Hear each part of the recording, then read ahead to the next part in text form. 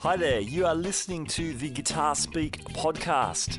My name's Matt Wakeling and I'm really glad that you've joined us today. In fact, this is the very first episode of the Guitar Speak podcast, so it's a special day for us, so thanks for joining us. Guitar Speak, what are we about? We're about talking to amazing guitarists, luthiers, gear builders, pretty much anyone doing exciting and cool stuff with the instrument we love, the guitar. Now you can subscribe to us on the iTunes podcast feed. You can also listen to us on SoundCloud, Guitar Speak Podcast. You can look us up on the Facebooks, Guitar Speak Podcast. Or if you want to send us an email, you can send one to guitarspeakpodcast@gmail.com. We would love to hear from you. Love to get your feedback on the show. Any requests or stuff you'd like us to cover. We'd be really keen to talk all about that. Now, for our very first episode, I'm really pleased to present part one of an interview with Sydney-based guitarist Michael Dolce. Now, Michael's a fantastic guitarist who I've known for a number of years. He's been, for well over 20 years, he's been playing loads of gigs around Sydney, loads of sessions. He appears on heaps of albums. And in recent years, we've seen him increasingly on our TV sets. So he did a little bit of playing on Australian Idol, and he's been the mainstay in the guitar seat of the show The Voice Australia. So whether you know it or not, you've probably heard Michael playing at some stage.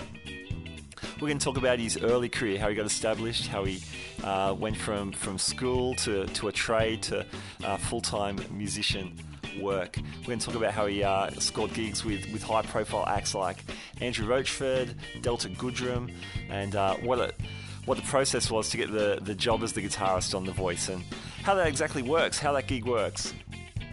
In episode 2, we get more into, we talk about his technique, we talk about his masterclasses, which are really popular. They sell out all around Australia. We talk about his signature series guitar line from Charles Celia Guitars, which is beautiful guitars. And we talk about his solo album, Everything Till Now. But before we start episode 1, part 1 of the Michael Dolce interview, I thought we'd listen to a bit of the man himself. Here's some excerpts from that album.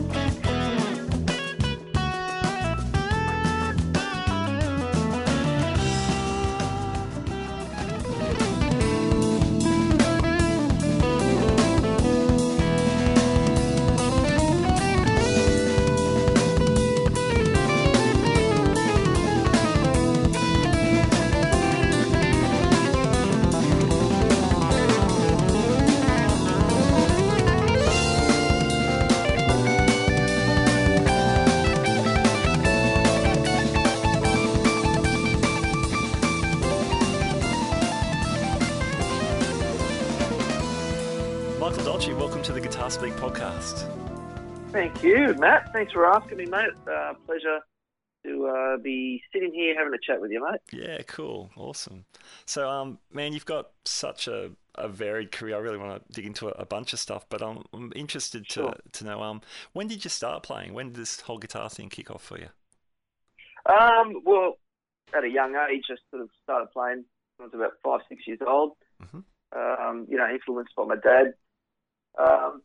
Things progressed, and as I got a little bit older, I sort of started getting into the instrumentalists like Joe Satriani, Steve Vai, and all those type of guys.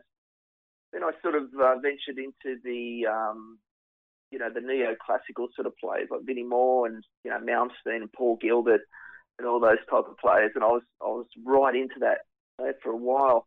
Yeah, probably in my mid-teens, 16 and 17 years old. At an earlier age, I was always influenced by instrumental music, by the Shadows. So that that sort of led me to all these sort of players, because I didn't really sort of get into, or I wasn't introduced to guys like Van Halen and Hendrix, or all those type of players. I sort of missed out on the Led Zeppelin thing as well. So I just didn't have it around me. So I sort of lent towards the Shadows because that's what we had in our record collection, or that's what Dad had anyway. So as I was a young lad, I'd always put the record on and listen to the sounds of the Shadows, and obviously, like I said, it led me to the neoclassical and the Joe Satriani's, the instrumental thing, because I always loved that sound, and and then further on in as I was sort of doing that, I was sort of playing in covers bands and getting into that sort of playing. But it took a while for me to sort of shake the instrumental thing off, the neoclassical thing, and sort of get into sort of real playing, so to speak. When I say real playing, I mean like playing for bands and actually playing parts and being a little bit more disciplined, when it came to that sort of style. But it started at an early age and sort of still going, and sort of went backwards and recorded my album, instrumental thing, and that's where my heart is. It always has been, apart from everything else I do, So it was so Hank Marvin was the first guitar hero you referred at your place. Yeah, massive influence, to the point where, one of their album covers, they all had those black and white Burns guitars. Yeah. Not realising they had those Burns guitars. I just went out and bought, or my dad went out and bought a black and white electric guitar at the time, which I still have in front of me, which actually appears on my album cover. Oh, yeah. Is that a Mustang? Yeah, well, this is the thing. Not realising at the time it was, Fender was a good name. It's actually a Music Master. Oh, okay, yep. So it was like a student level guitar that Fender released back in the late 70s, sort of early 80s. And yeah, so my dad went out and bought it, and it was black and white, and I just fell in love with it straight away. So awesome. It still sort of sits in my rack. Yep. At the moment. Nice. I pick it up every now and then, but it never goes out. It stays at home. It's going to be one of those family trophies that you pass on, Yeah, right. That's awesome. So that was a short scale guitar? Yeah, they're a short scale. Yeah. And funny enough, after I finished recording my album, I spoke to Charles Cillier, who makes my guitars at the moment. I wanted him to make me a Strat body for it. Okay. I didn't realise it was a short scale neck, so when he went and sort of cut it all out and did the route for it, and I thought, why is the bridge so far up? I said, this doesn't look right. He says, yeah, it doesn't. He says, oh man, it's a short scale neck. And I thought, oh, you've got to be kidding me.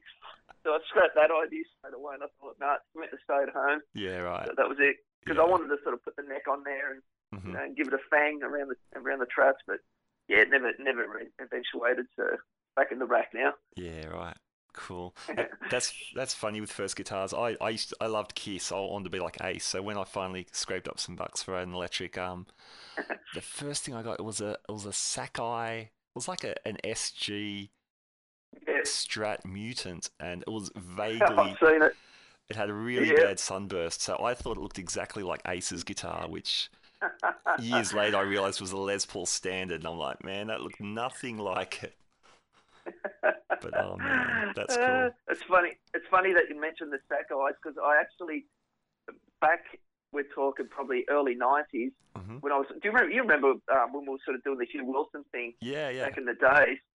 Well, we did a performance at I think it was at Edinburgh High at Menai there, and we did like their 10-year anniversary. And I remember a friend of mine having a Sakai, and I asked him if he, wanted to give it away, because it was just sitting in his garage, had collected dust, and he goes, "Oh mate, you can have it." Yeah. But it was only purely for the purpose of smashing it on stage. That was the only opportunity I got to play a Sakai, and it was an SG copy too. I'll never forget it. Yeah, right. And I tell you what, it took a beating. It took me a long time to get the thing, just to get the neck off. That's couldn't great, smash man. it. Mate, they don't make them like they used to. As the saying goes. Yeah. Pretty funny. Yeah, yeah. So that Hugh Wilson gig you're talking about, Yeah, was that one of your first sort of pro sort of gigs when you moved into yeah. that? Well, the thing was, I at the time was, I finished my cabinet maker's trade, so I'm a cabinet maker by trade, Okay. and at the time I was doing like some cover stuff. As you probably remember, we used to do like TCs and all those. Remember those places out at Silverwater and that? Silverwater, yeah, Yeah, for sure, played there. yeah. We used to do sort of random sort of stuff there with Hugh and that, Hmm. and Hugh always said to me, mate, because if I ever do anything, mate, you can, I'll make sure that we all sit together as a band, and I'll get you to play guitar. And I said, oh yeah, whatever, mate. Yeah. Whatever. And sure enough, as you know, Hugh went on Star Search and he ended up cleaning up the whole thing, So, and sure, and I'll never forget the day he rang me up at work. I was going back. It was just after the summer break, Uh-huh. and I was just sitting in the factory, just going, oh man, this is not for me. It was like one of those 40-degree days. I was like, oh, God, give me a sign, anything, get me out of here, And mate, sure enough, I Wow. get this random phone call. It was from Hugh at the time, and I hadn't spoken to Hugh. I remember going to one of the Star Search shows, and we sort of, because he was so busy and sort of, he was in that world of the media at that point. I hadn't really spoken to him a lot, and he just sort of rang me up at the time, and he just said, Michael, are you interested in coming full time? We've got this, and this on, releasing the album. Wow. And as he was telling me that, I just looked over to my boss and I just said, I'm giving you my notice. And he sort of looked at me going, what are you saying? What the heck are you saying? So I explained it to him, and everybody knew who Hugh was at the time because Star Search was massive at that point. Yeah. And everyone knew who he was, and he was like, they were all for it, and they knew how much I sort of loved playing music and playing guitar. So they were like, just go, mate, go for it, Wow, brilliant. So, and that was that, And then we sort of did a couple of years of, doing a lot of supports and, a couple of TV things and the album, which was a massive learning curve for me. Yeah. Under the watchful eyes of Mark Moffat, he produced the album. Oh, and really? Wow. I learned so much, off. It probably took us. I think it would have been about 4 months that this album sort of dragged out. So we were in the studio nearly every day, and then, we ended up sort of living out at Balmain with Hugh, myself, and Rich Adamson, and Derek, Hugh's brother. And we were just going to the studio every day and just, tracking stuff and guitars. And it was just the best experience. I learned about, really honing in on parts and stuff like that and how parts work. Yeah. I learned a lot being in that band, a real lot, And at the time, I was still, as I was moving into that world of playing with Hugh, I was still heavily into the neoclassical thing. Okay. Yeah. So it was a hard transition, because none of the ideas I had, were working in his songs, as you can imagine. Yeah. You just couldn't fit the harmonica minor over everything. Well, a 16th note runs with the harmonic flavor. It doesn't really sort of go down too well when you're trying to play over, a Hugh Wilson song. Yeah, a pop tune. Yeah. I mean, great pop tunes, by the way. Even then, was a really great writer. He was a great writer, man. And Hugh's doing great things in the States at the moment. Yeah, he's super busy. Yeah, he's super busy, and we always sort of keep in touch via Facebook and stuff.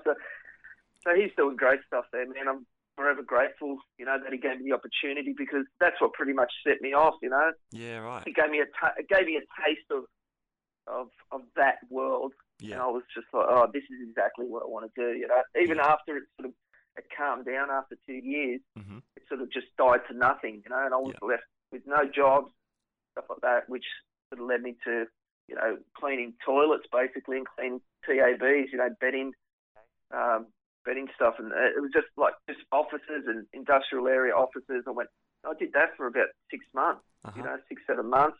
Just went to that, and I sort of, funny enough, I sort of enjoyed it. I know it sounds weird, but I mean, a job's a job. But there was that responsibility of not working for anyone, sort of working for yourself, and that also, funny enough, gave me a bit of a taste of, well, you know what, if I'm going to become a musician, I don't have to work for anybody, and I can and I could just, do my own thing and, play the gigs. I mean, that was the plan anyway, not knowing that it was going to eventuate to what I wanted. So almost conditioned myself at an early stage to sort of, condition and probably convince myself that there was no other way.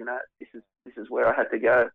So that's yeah. the thing as a musician, as a working musician, you're a sole trader, aren't you? Really, you're getting your product out there. You need to get your gigs. You need to get your jobs. Same sort of thing as any small business. Exactly right. To do well, you've got to have that sort of mindset. Hey, that you're running a business.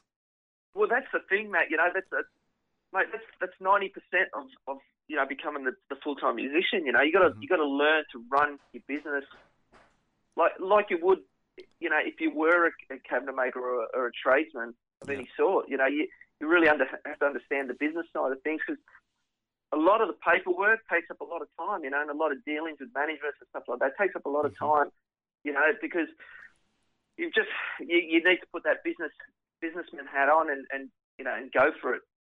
Even back in the days, Matt, when we first met, even when Hugh Wilson's thing died out, I started sort of wanting to play with covers bands and stuff like that. So I'd just answer to every article that was in, Drum Media at the time, on the street. So this is like sort of mid-90s, mid-late 90s? Yeah, mid-90s. Yeah, when I had no work and just sort of struggling to get work, and hence the cleaning job and stuff like that. Yeah, right. So I just applied for a lot of the guitarist wanted ads. Okay. In Drum Media and stuff, and I was going to probably about 5-6 auditions a week, and just to get myself back in there and just playing with people. And my mentality was at the time, if I play with these people and they like what they hear, then they might remember me for the future. And even if I don't need the gig, if they don't get me for the gig, and and it was a great learning experience going for auditions, because for me, even going for auditions and then playing the covers gig, and I'd always had that thing at the back of my head. I'm just preparing myself for the profile gig. This is all I'm doing. It's just all preparation. Do the gig as if I'm doing a profile gig. Go for the auditions as if I'm going for an audition for a profile gig. Be put on the spot, whatever it took. So to get to that point, I would, bring the people up. They would say, "Yeah, come in. Here are the songs. Learn these songs. Come in." I'd over prepare myself. I'd learn the songs, and I'd learn them in different keys. Excuse me, learn them in different keys. I'd just over prepared, like just ridiculously over prepared, but prepared for any scenario. Make sure that I didn't have any stone unturned. So I'd do that, and like 9 times out of 10, I'd get the gig. Then it sort of got to the point where I was sort of overflowing with people sort of saying, "Well, you've joined the band." Then all of a sudden, I had all these bands that I was supposed to be in, and everything was crossing over, and I was just like, "Oh no, this is not good." And then I'd sort of keep about 3 or 4 of them, and then just tell the other guys, look, if you ever need me. And everyone was cool about it, and that's exactly how it worked, because down the track, that's exactly what happened. Guys were calling me just to fill in, and that's how I sort of established myself. I never went to gigs or tried to sort of, ask people for gigs or anything like that. I sort of started like that, and then eventuated in the music store at Lombardo Music, and I was there for 4 years, and where I got my first teaching opportunity. I'm not qualified. I'm not formally trained in music. I'm just self-taught. So to get a teaching job, as you would know, it requires some sort of formal training or experience, and I had neither of those. So Ross Lombardo was, kind enough to offer me that opportunity, because he'd hear me play in the shop and he'd say, "Look, Michael, you want to teach?" And I thought, man, this is great. So, which led me to doing that, and then he'd give me a reference, and then I ended up getting other teaching jobs. Yeah, right. And it just cascaded from there. So everything was sort of, going according to plan, so to speak, for me. Cool. Yeah. Yeah, I remember. I think it's when we probably first met, probably late 90s, I guess, and yeah. And you're good enough to give me a couple of sub gigs for you. I think I remember you were juggling lots of gigs, and Yeah. Around that time. Was that when the Delta gig popped up, or The, were you doing the some other Delta stuff gig, before then? okay, in mid '90s, I was still sort of doing like the covers thing and Yeah. doing a lot of duo stuff at the time. And then later, sort of late '90s, Mm-hmm. I ended up getting in Big Radio Dynamite, as you would know. Yeah. Hey, Roland. And yeah, go ahead, Roland. Thanks for the opportunity, mate. That was an excellent opportunity too, because even before I joined Big Radio Dynamite, I was doing the duo thing with a guy called Phil Davidson. Oh, yeah, I know Phil, yeah. He's a legend. He's an great. absolute legend. Yeah. Yeah. But he gave me that opportunity once again. He had a friend that was doing the duo who ended up going to Canada, and I ended up getting the gig through. It was something to do with Dieter, I think, because at the time I ended up taking like about a stint of lessons with Dieter Kleeman in early '90s, actually, in the early '90s, Yeah. and then I think he sort of remembered me from those lessons, and then this guy sort of was good friends with Dieter and so forth. Anyhow, that story goes on, but I ended up going to Phil's. I'll never forget that too, going up to his place and sort of auditioning and that, and we had a bit of a chat. And we sort of clicked it straight away, and I did that duo for probably about 4 years straight, and I learnt so much, especially with BVs and learning to sing backing vocals. It was just great with Phil. I really enjoyed that gig, and then that sort of fizzled out, and then which led me to the Big Radio Dynamite thing and and various covers gigs around town. Yeah, right. And every band offered me something. I took away something from every band that I played with. Yeah. It was just a different situation every time I'd sort of land into that. And then I think after I'd sort of, as I was doing the Big Radio Dynamite, that's when things started to trickle in on the more higher profile sort of thing. Yeah, right. The first thing I sort of got offered was, I don't know if you remember the girls, the S2S girls. Yeah, And Sister to Sister, I think they were. Sister to Sister, originally. yeah. Yep. Yeah, and we were doing like a cover thing around town, and I was pretty excited about that, because my mates playing in it. It was a great experience, and things started sort of taking over on that end. Hence why I had to sort of leave the Big Radio Dynamite thing, which was a great thing for me. I enjoyed that. Yeah. And then after sort of amalgamating with a lot of the players, it was a different circle of players once again. It was like more the R&B sort of side of things. Okay. And that's where a lot of the gigs started sort of coming in. Yeah. When I started playing in that circle of players. So a lot of those guys were sort of doing the profile gigs back then. And and it's inevitable if you're playing with those type of players, they're going to recommend you certain things, whatever they think suits your style, and Sure. and that's what happened, So it wasn't sort of rocket science; it was just being at the right place at the right time, Yeah. And that's how it sort of eventuated, which led to obviously the Delta gig and others, Yeah, time. cool. Yeah. Awesome. So if we fast forward a little bit, so you're doing lots of these more high-profile tours. I think you toured with, was it Roachford and Danny Hines? There's a whole bunch of names, really great names. This is sort of pre, I guess, Idol and The Voice. Yeah. Well, the Idol thing, I sort of only done a couple of guest appearances. Okay. Thanks to my mate Chris Camzellis. Yeah. At the time, with the Danny Hines thing and all, a lot of those gigs, man. Once again, so grateful to, especially the Roachford gig. Yeah. And Cool. funny enough, I was just talking to him 2 days ago on Facebook because I was cleaning up my computer and I just came across all these random clips that someone had recorded. Yeah. So I just sent him a couple in the private messages and we're having a bit of a laugh and that. Yeah, which was awesome. He's just a legend. That still goes down as one of the most enjoyable gigs that I've done. Because it was more a jam, his gig, and he was like just sort of going. It was like a 4-piece only.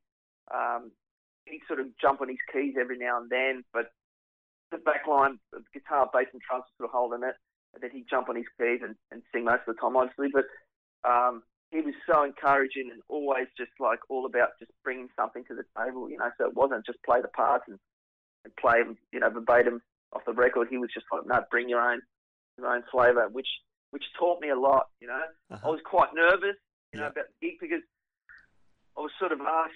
I had 2 days to learn the songs. Wow. His guitarist couldn't get his visa in time to come over, so it was like literally last minute. And because a lot of those guitar parts were quite distinctive, weren't they? They were quite really the signatures of those songs. Signature stuff. Yeah. You know, and lucky enough, he had he'd sent through live recordings of the way they did them with his guitarists in London and stuff in England, and they were really stripped back, you know, but the parts are still there and stuff. And I didn't want to chart anything out. I just memorised everything. So literally, man, for 2 days, 2 nights, I didn't sleep. I was just like, I'm going to nail this gig. And it was quite nerve-wracking for me because I remember in the rehearsal once we started, I thought, oh, man, is this really happening? And he was so genuine and accommodating and just really warming, you know. So he was like, man, I know you've only had 2 days and I'm not expecting anything, you know, I'm just grateful that you could help me out, you know. I was like, thank you, you know. So it was good, man. So we did the rehearsal and he was pretty happy. So I ended up doing 2 runs with him. He came out, then about a couple of years later he came out again and we did another run, which was awesome. So that was quite enjoyable, I should think. Yeah. Cool. So, and then in was it 2012 you landed the job for The Voice, the Australian version of The Voice? Yes. That was you know, coming off sort of doing a lot of the profile stuff, especially a lot of the contestants that came off Idol. Yeah, right. I worked with pretty much most of the Idol contestants. Yeah. So it's like Paulini, everybody that was on at the time, like Casey, Anthony Kalia, did a bit of stuff with Guy when we were doing like the Young Divas. So once I sort of joined that Young Divas thing, obviously they had like Ricky Lee in there, Kate Rouge, you know, Emily, Paulini, and that's how I met all the girls there, and Jess Malboy, that came in later on. When the Divas thing split up, everyone started doing their own solo career. So obviously the first people they're going to call is the people they're comfortable with, which was, you know, the band from the Divas. Did a lot of acoustic stuff with all of them, which was awesome, you know. But all those guys, you know, a lot of the contestants from the Idol era, and then, you know, I got the opportunity a couple of times to play with Chris on Idol, and of course that was a big rock, you know, group sort of night. So, you know, having three guitarists on the night, you know, working with Rex was Rex Go, yep, great. With Rex and Chris, like Rex is just a freak and Chris is just a monster. Fantastic. So, you know, and I was really close. Chris gave me the opportunity to do like the full promo run with Anthony Kalia at the time, and and I'd known Chris, man. I've known Chris from the early '90s. You know, from when they had those Long Live the Lead break competitions and stuff like that. That's where I met Chris. Yeah. You know, and we always laugh about it. And I keep saying, every time he got up there, I was just like, what am I doing here? You know, because you just blow everyone off the stage.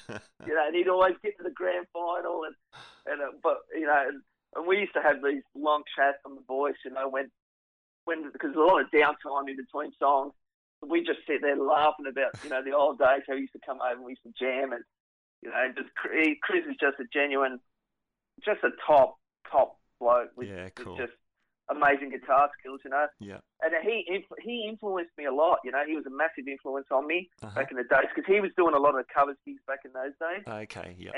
And he I'd go and see him play at I don't know if you remember that place called the Sus Club out at Sutherland. Oh yeah. They used to have sort of bands on the Friday and the Saturday, and I was playing with Hugh at the time. And then we go on, we do like a support for his covers band, and it was really, really great time, you know, for bands. And I just sit there watching him, just mouth hitting the floor, you know, and I thought, man, I want to play like this guy, you know. He's just got his sound down. And then sure enough, you know, like years went by, and then I'd see Chris on TV, and then, you know, we'd always bump into each other, and I was like, man, this guy's he's killing it, you know. And so that inspired me a lot, man. So I thought, you know what, man, you know, he's put his head down, and so that's what I'm going to do. You know, I'm going to put my head down. I'm going to sort of work on it and sort of get myself into that thing. So, you know, many years later, you know, I get a call from Chris, and it's like, hey, man, would you be interested in doing the Anthony Clear run? I was like, man, that'd be great. And we became very close on that run. That lasted a while, you know, because Anthony was quite huge at the time. Yeah, yeah. And which led to, you know, putting me on Idol, and that was nerve-wracking. I remember doing the shows, because the shows are so full on, man. Yeah. Because they were just like big supergroup nights. So it was all like Queen, you know, 3-part harmonies, and you know, awesome. The Silverchair songs. It was just all guitar parts, you know. So it was quite a challenging thing. It was the first time I'd done something to that extent, you know, with charts, and that was freaking me out. Yeah. And you know, something like that should give you, you know, you sort of walk away and it sort of, you know, by theory, you walk away going, man, that was awesome. But man, I walked away going, I never want to do that again.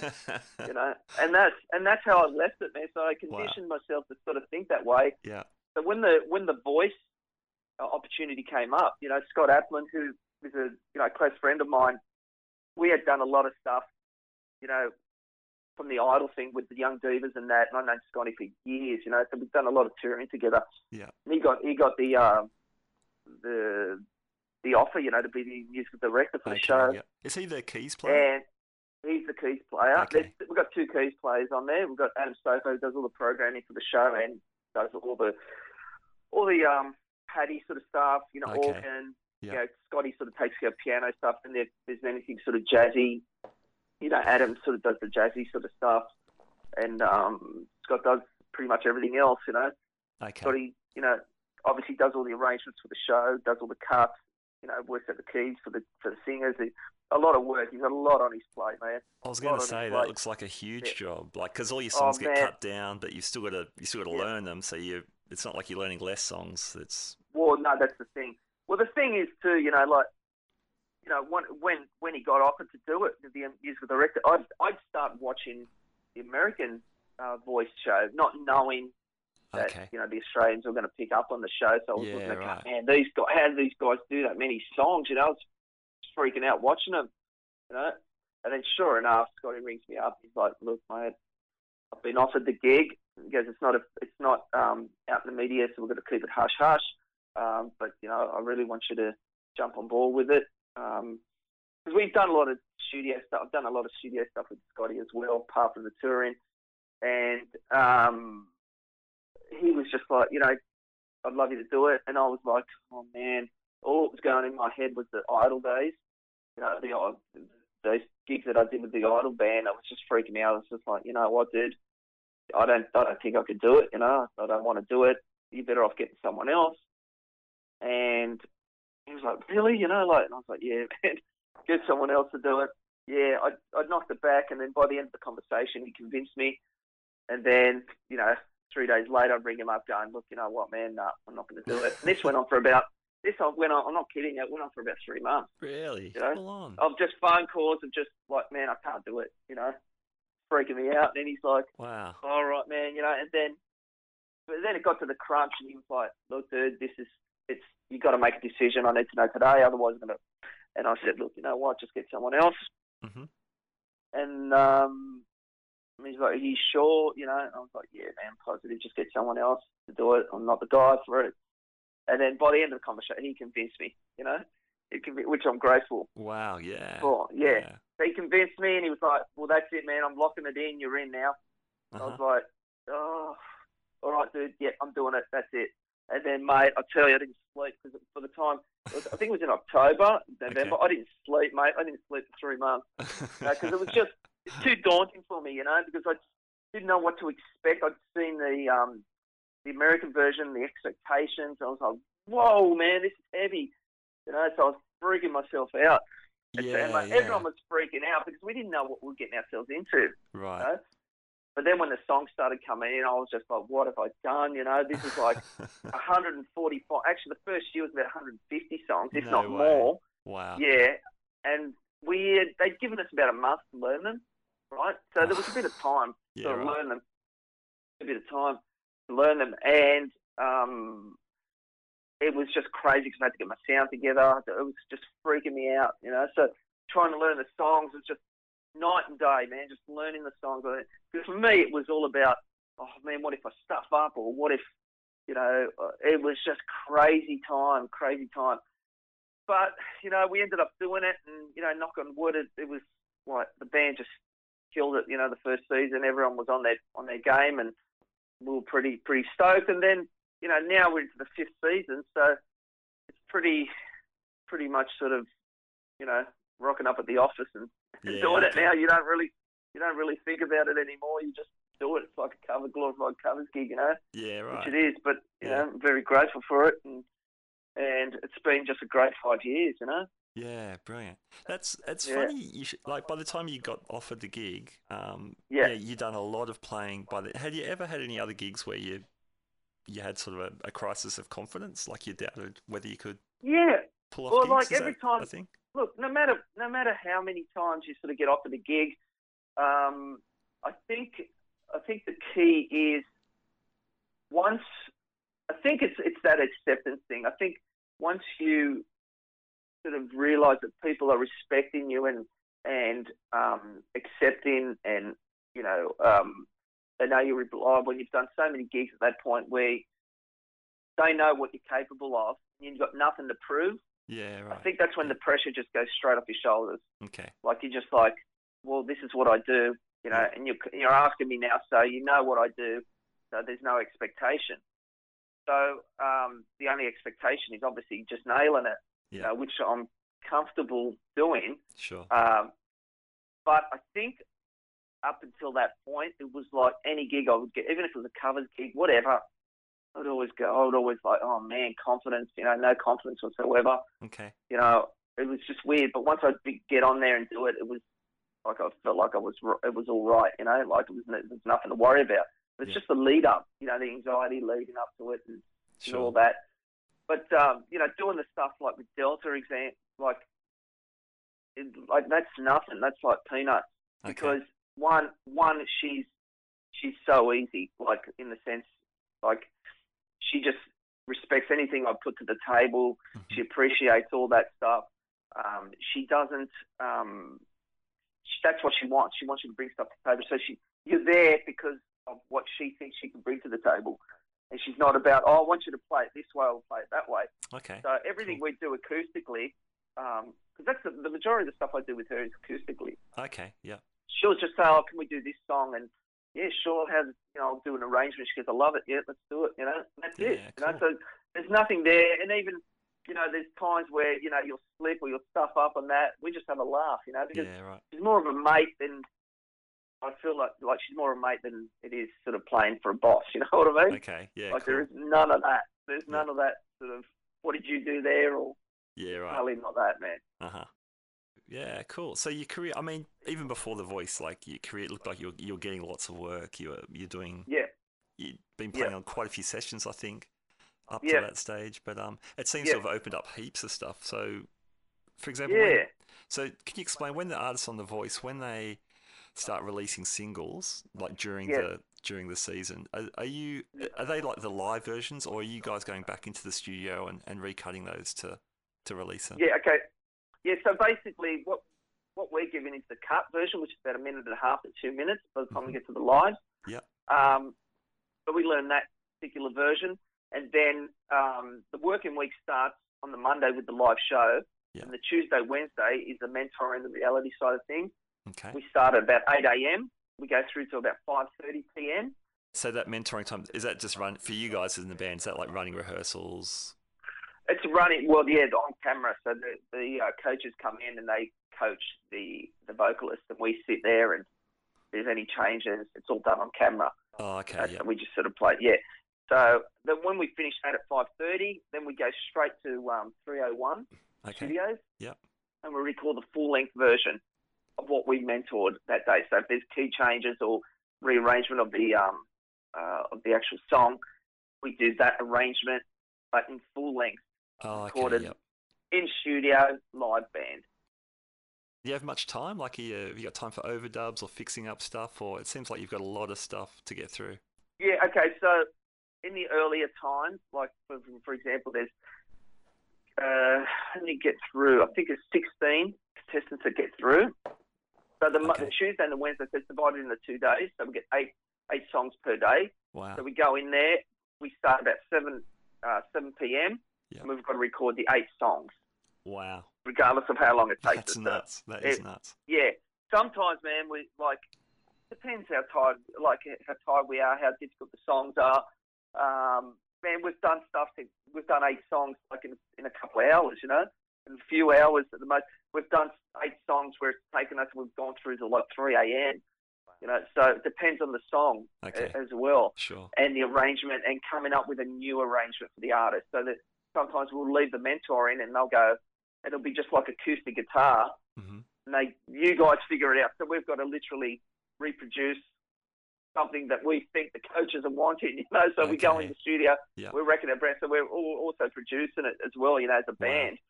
So, which takes up a lot of the time there. But minimal overdub. If there's, for example, between the guitar chairs, I'll take all the electric sort of stuff, and the other guitarists will take the mainly the acoustic stuff. So unless it's like a big electric thing, if we're both playing electrics, then obviously we do the parts and we just put them down. But if he's playing the acoustic and it's an intricate part, he'll concentrate on that. And then I'll just learn all the electric parts, and then I'll overdub. I'll do my first take through, and then I'll overdub, second pass or third pass if they require it. Yeah. And if there's any little mistakes in there, if there's a bar or two that you've stuffed up in the take, literally everyone finishes their take. Everyone will say, "Here, how'd you go?" Your drummer will say, "Wazza, he's normally pretty much first take." Yeah. Nick Sinclair, pretty much solid as well.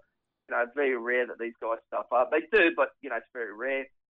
Guitarists always doing overdubs, But it's very minimal sort of stuff. A bar here, or you slip a chord, or Sure. And that's it, man. But it's very quick. They roll really quick. You just got to do it, and that's it. And just change your sounds and stuff like that, which is great. And I learned. I mean, you can imagine, man. 5 years of doing it, you learn so much. You learn to be pretty quick at it. Just only because you've got no choice. Yeah. You have to. Sink or swim. Sink or swim, exactly. So there you have it. That's the end of part 1 of our interview with Michael Dolce, and the end of our first episode of the Guitar Speak podcast. Thank you so much for joining us. Remember, you can subscribe to us on the iTunes podcast feed. You can download us on SoundCloud, Guitar Speak Podcast. You can look us up on Facebook. Say hi, have a chat, ask a question, give a suggestion. We're on Facebook, Guitar Speak Podcast, or by email, guitarspeakpodcast@gmail.com. Now, next episode, we continue our conversation with Michael Dolce. We talk about how he developed his technique, how he expanded his harmonic vocabulary, how he ended up having a signature Charles Cillier guitar, which is just a beautiful instrument. Talk about his masterclasses that he takes around Australia, and we talk about how he produced his first solo album, Everything Till Now. You're listening to a little bit of that now. This is a track called Why Not? Okay, see you next time.